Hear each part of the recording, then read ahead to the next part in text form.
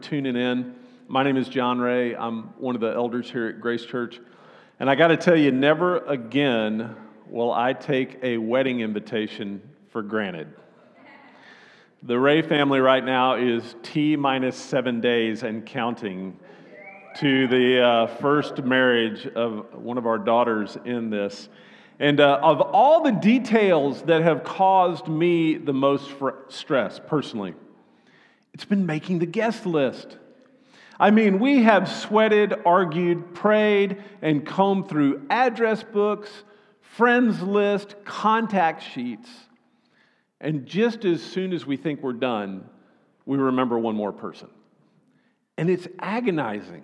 It's agonizing. See, left to my own devices, I would invite all of the state of Arkansas, California, Texas, and surrounding countries to the wedding. I mean, that's just me. I would do it. I would invite everybody. The problem is that this couple back here, their choice number one was to elope. Like they want small and intimate with that. And then you throw in my wife and her opinions with that, and you put all those opinions, and then you have to apply the budget to the whole thing. And it's just overwhelming. It's agonizing. What I naively thought would be a straightforward process has caused a serious lack of sleep. Who gets invited? Who doesn't? How do we do this? How do we pay for it? How does all this work? I just never realized it before until I had to do it. And if this process of making decisions on something as relatively simple as a wedding is tough, can you imagine what the first believers in the church went through? As they went after 3 years of following Jesus with basically, he decided, he made, he chose, he called, he gathered them, and there was an intimate group that was formed by a lot of sacrifice to be in there. And then all of a sudden, Peter preaches this sermon after the Lord is ascended and 3,000 people are added to the church in one day. And then those people turn around and they go start inviting their friends and they start inviting their families and they start moving and they start inviting other people in other towns, and all of a sudden people from different languages and different backgrounds are all saying, hey, we want to come to the party. What do? How are you going to pay for all this? How are you going to organize this? How are you going to make this work? I mean, that choice compared to this little choice that we're having to make now is monumental with that. How did they do it? Well, we get an idea from our text today. We're going to look at who got into the church. How did they decide who got in? And what does that mean for us today? So pray with me if you would, as we dig into the text. Jesus, you've invited us here this morning, once again to study your word, once again to submit ourselves to each other, to the Holy Spirit.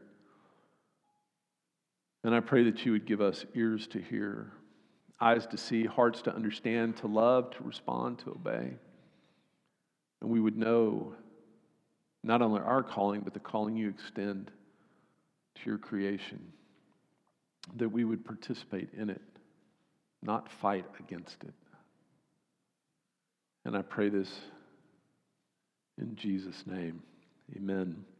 So our text is coming from Acts 15 this week.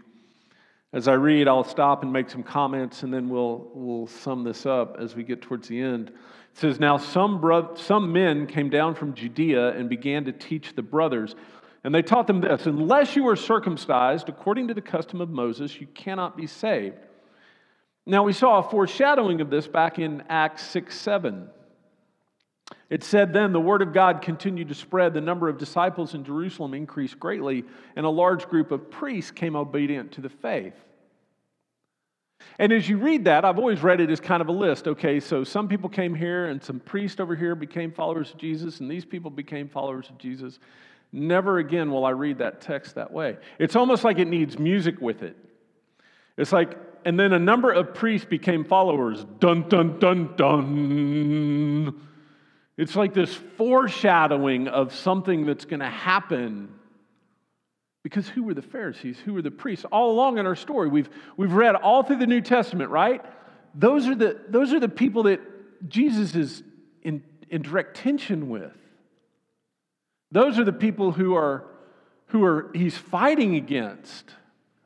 And now they're becoming followers of the way, and we just kind of pass over that thinking, oh, well, they just gave up all that stuff. They just quit being concerned with the law. They just quit being concerned with moralism and religious and nationalistic purity and everything. They just quit all that and became Christians. Not at all. And as we're going to see in the next couple weeks when Norma Farthing teaches us through the book of Galatians, this tension that started from the inclusion of this group into the church was the first thing that threatened to tear the church apart. You see, because these men who came in, and I believe they were saved, they were supposed to be there, but they brought with them all of their biases, all of their worldview, all of their understanding about what church or being righteous was supposed to look like. And they soon acted upon that. Because, as it says, to them, the natural assumption was, well, Jesus was a Jew. The followers were all from Jewish heritage. Therefore, you first have to become a Jew before you can become a follower of Jesus. And it's interesting to me here also as we look at this. Up until this point, we've talked all about the elders and the apostles. And I wonder who appointed these men to go and say this. Like there's no indication that they were sent by anyone to do this. It's kind of like they were just like, well, this is what you do. They just took it upon themselves to go and to do this. You see, they just assumed because they had been leaders, they had been priests, they had been Pharisees in the previous system, that they would just have that same kind of position in the new community. They just came in with that kind of that air of leadership, right? That air of understanding of, hey, we've done this before, we've been here before. We'll just conform this new group to the image of the old. And that was to come in direct conflict with what the Spirit was doing. So let's continue reading. Then Paul and Barnabas had a major argument and debate with them. The church appointed Paul and Barnabas and some others from among them to go up to meet with the apostles and elders in Jerusalem about the disagreement. So they were sent on their way by the church, and as they passed through both Phoenicia and Samaria, they were relating at length the conversion of the Gentiles and bringing great joy to all the brothers. When they arrived in Jerusalem, they were received by the church and the apostles and the elders, and they reported all the things that God had done with them. But some of the religious party of the Pharisees who had believed stood up and said, "It is necessary to circumcise the Gentiles in order them to observe the law of Moses." They're not giving on this point. They're arguing it. And again, cue the music. Here is this intense tension that is building. And it was interesting to me, too. If you're ever in church circles very long, you'll often hear somebody say, "Hey, we just want to be a New Testament church." You know, what kind of church you go to? "Oh, we're a New Testament church." You know, we go back to being in the New Testament church. As if the New Testament church was this unspoiled, peace-filled, perfect in all its ways that it came out. Friends, that ain't the truth. This thing came out kicking, screaming, fighting, spitting, wrestling. From the very first, it had legalist in it. It had moralist in it. It had people wanting to conform it to its own image. It had people bringing their own agenda into the church and trying to conform the church to its own agenda with that. And that's what we see here. It says both the apostles and the elders met together to deliberate about this, and after there had been much debate. Now mark this, much debate.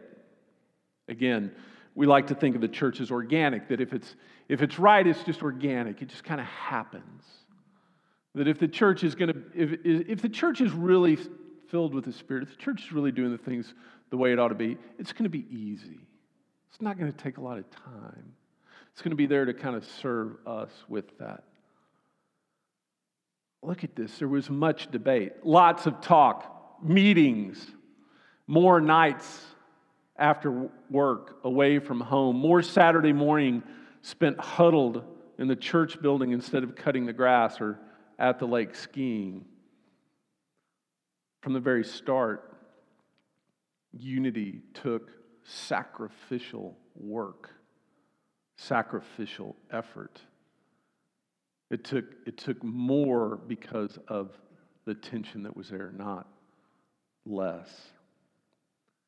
Well, after much arguing, Peter stood up and said to them, "Brothers, you know that some time ago God chose me to preach to the Gentiles so they would hear the message and the gospel and believe. And God, who knows the heart, has testified to them by giving them the Holy Spirit, just as He did to us.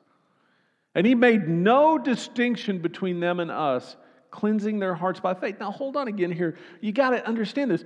When Peter says that God made no distinction between us and the Gentiles, he is counteracting thousands of years of their identity, of the people's identity. Israel's whole identity was wrapped up in being a distinct people, of being different from the Gentiles, different from the heathen. And Peter stands up and he goes, God has made no distinction between us and them. I mean, this is counterintuitive, counter the narrative of how the people thought of themselves to the very core with that.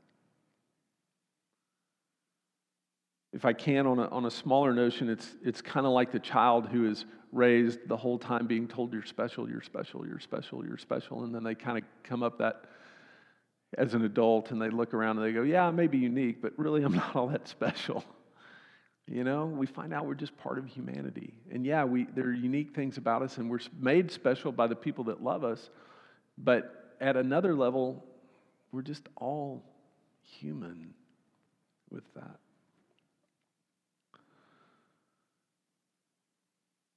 He goes on. Peter says, so now why are you putting God to the test by placing on the neck of the disciples a yoke that neither our ancestors nor we have been able to bear?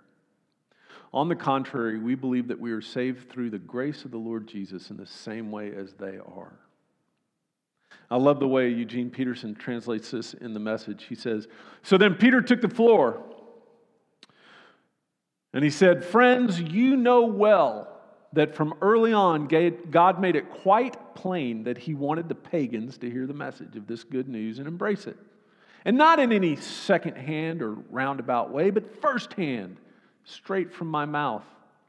And God, who can't be fooled by any pretense on our part, but always knows a person's thoughts, gave them the Holy Spirit exactly as He gave it to us.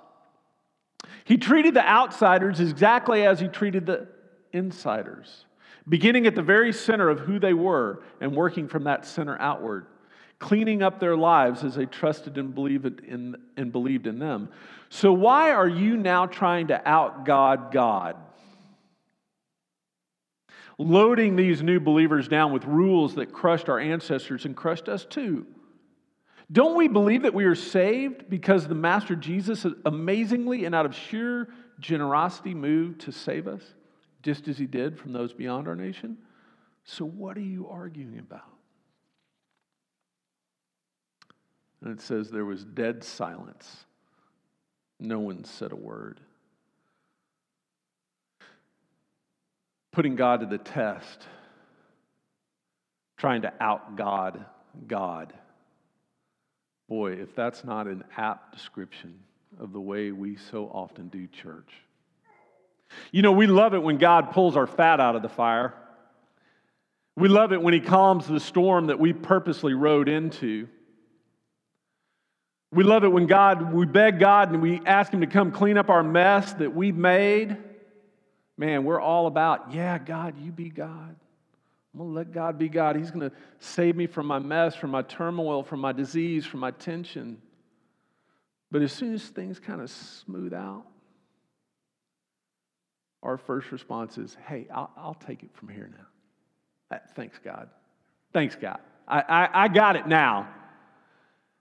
And as soon as things get some kind of relative calmness, we start ranking and ordering, separating. We got to have these people over here, and we got to move these, because we got to make things orderly here. We start making hierarchies, classes, divisions, groups, subgroups, insiders, outsiders, upsides, downsides. Don't we? I mean, I do. Who's closer? You think of the disciples. Hey, Jesus, can we sit at your right hand, your left hand? Hey, Jesus, what about them? I know we're good, but shouldn't we cast a little fire and brimstone on those guys over there? It's just what we do.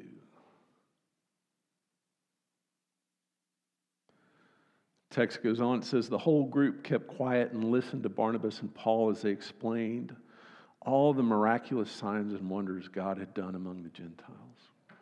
It's like they didn't even see what God was doing. They were so concerned with making the rules, they didn't even see what God was doing. It had to be explained, these signs and wonders. After they stopped speaking, James replied, brothers, listen to me. Simon has explained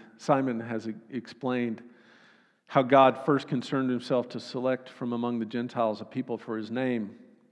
And the words of the prophets agree with this as it is written. Once this is important for us understanding how they made the decision. They stopped, they listened, they bore witness to what the Holy Spirit was doing. Then they went back to the Scripture and they understood Scripture in a new way.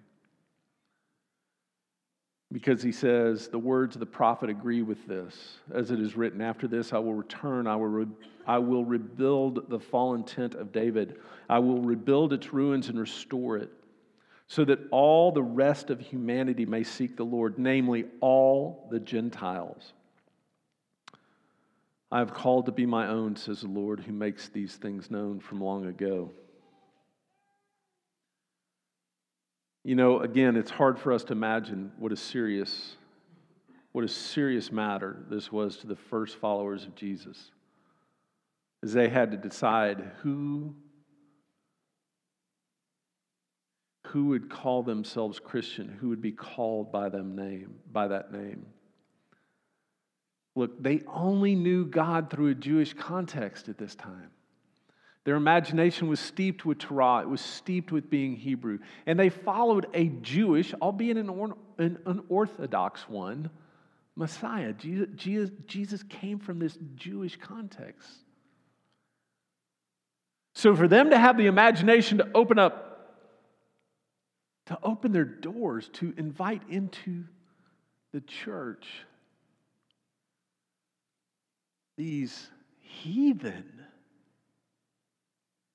the very people that they had defined themselves against. If they were the Republicans, those were the Democrats. If they were the conservatives, those were the liberals. If they were the morally pure, these were the pagans. And they were going to invite them into their house. They were going to break bread with them. They were going to say, it's not by your political party or your moral purity or your beliefs, but by the grace of the Lord Jesus, you're going to be part of us. It's stunning to see how that would be. But somehow, somehow they were able to see through the eyes of God. Their decision to include the Gentiles, and make no mistake, that's us, okay? We're here because of this decision. You want to know why we're meeting today? It's because of this decision in Acts 15. We rarely teach this. We rarely give this scripture the honor that it needs. But we're not here having first become Jews and then become Christians because of what was decided at this point in time in this place. Their decision to include us without first becoming Jews was literally cosmos changing. It's the reason why we exist. But here's the thing. It wasn't just a once and for all kind of deal. Yeah, they decided, okay, the churches can be open. You don't have to become a Jew. But we're still wrestling with this question. We still today wrestle with this question. Who can be part of the church? What do you have to do to become a Christian? What do you have to do to be part of the church? And what do you have to do to become part of this church? And as I said at the beginning, all of us, we don't have to look out and say, well, which one of us in here is the Pharisee? Which one in here is the priest? Because I can point to him right here. There is a almost intractable part of me that is a Pharisee that wants to make some kind of moral test, some kind of religious test for people. Now, I'm not talking about the confession of faith. I'm talking in the context of people where God is working in their life. But even in that, there's still part of me that wants people to have to, some kind of bar they have to raise up to, some kind of hoop they've got to jump through with that. And we're debating that now. We are debating that now in our culture, in our churches. Who gets in? And if we're debating that, then we have to understand, well, then how are we making those decisions? Are we making them according to the way that the New Testament did? Are we making it according to the way that's been prescribed for us in a way in Scripture through stories like this? Or are we making them by other standards?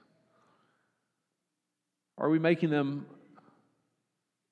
by standards more in line with our political beliefs, or our cultural values, or what the world says we're supposed to make those decisions by?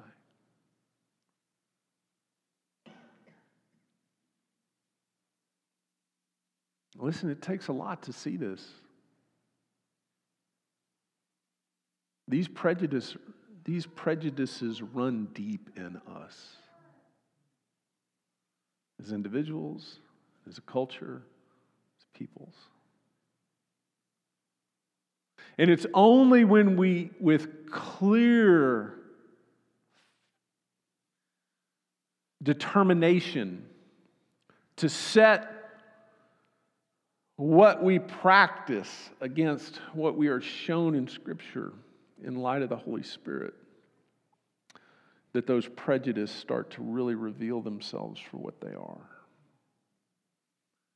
And it takes work, it takes humility, it takes more meetings, it takes more study. It's not easy, but we have to do it. And this process that we see revealed in this text and indeed throughout Scripture of understanding the world as God designed it, then understanding the world as it is, understanding how Scripture describes that, and then submitting ourselves to the Holy Spirit as a community, not just as individuals. Listen, that is something that takes practice. And that's one of the reasons why that's what we talk about here at Grace Church, is that we are practicing church. Church hasn't just been dropped on us in some pure form and we get an owner's manual and just follow the steps. It's a living gift given to us in each one of us with that.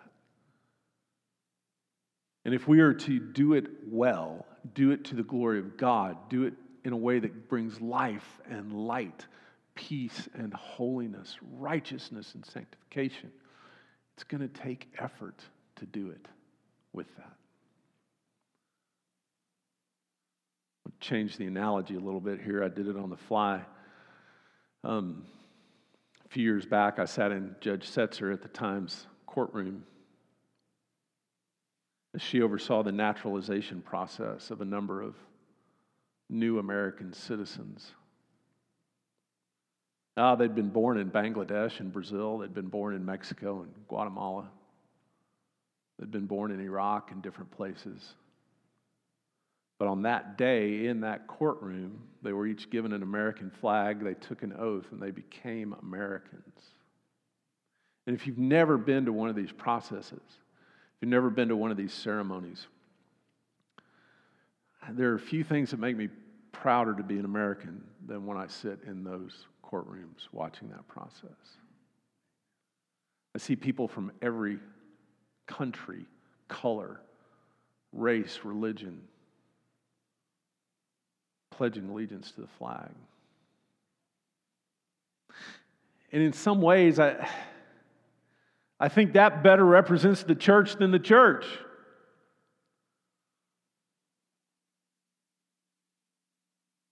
And if that vow to a nation which is temporary, listen, our nationalistic affiliation, that's temporary. That's for this life. That doesn't carry into eternity.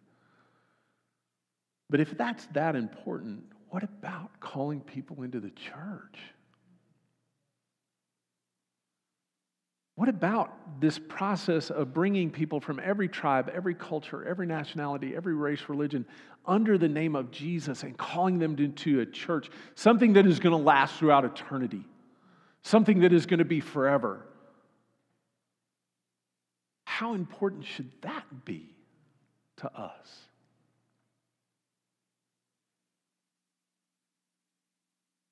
Friends, we practice church at Grace Church. We don't have it all figured out. There's a lot we don't know, and the more we try, the more we learn we don't know with that. But we have to be about this.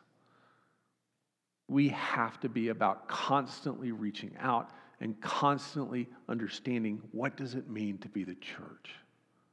Who is here? Who has God called us to include, to reach out, to bring in to part of this process? That's what I want to be about, and that's what I hope we're about as Grace Church as we move forward. I'm going to ask the worship team to come up. Central to this idea of belonging, central to this idea of being included, is the table. This is not just a religious artifact. This is our supper table. I grew up in a house that had two tables. You had the supper table, and then you had the formal dining table. The formal dining table was for people who came in, but then left. The supper table was for people who lived in the house. This is our supper table, y'all. This is a sign that you are part of the family. If you're seeking Jesus today,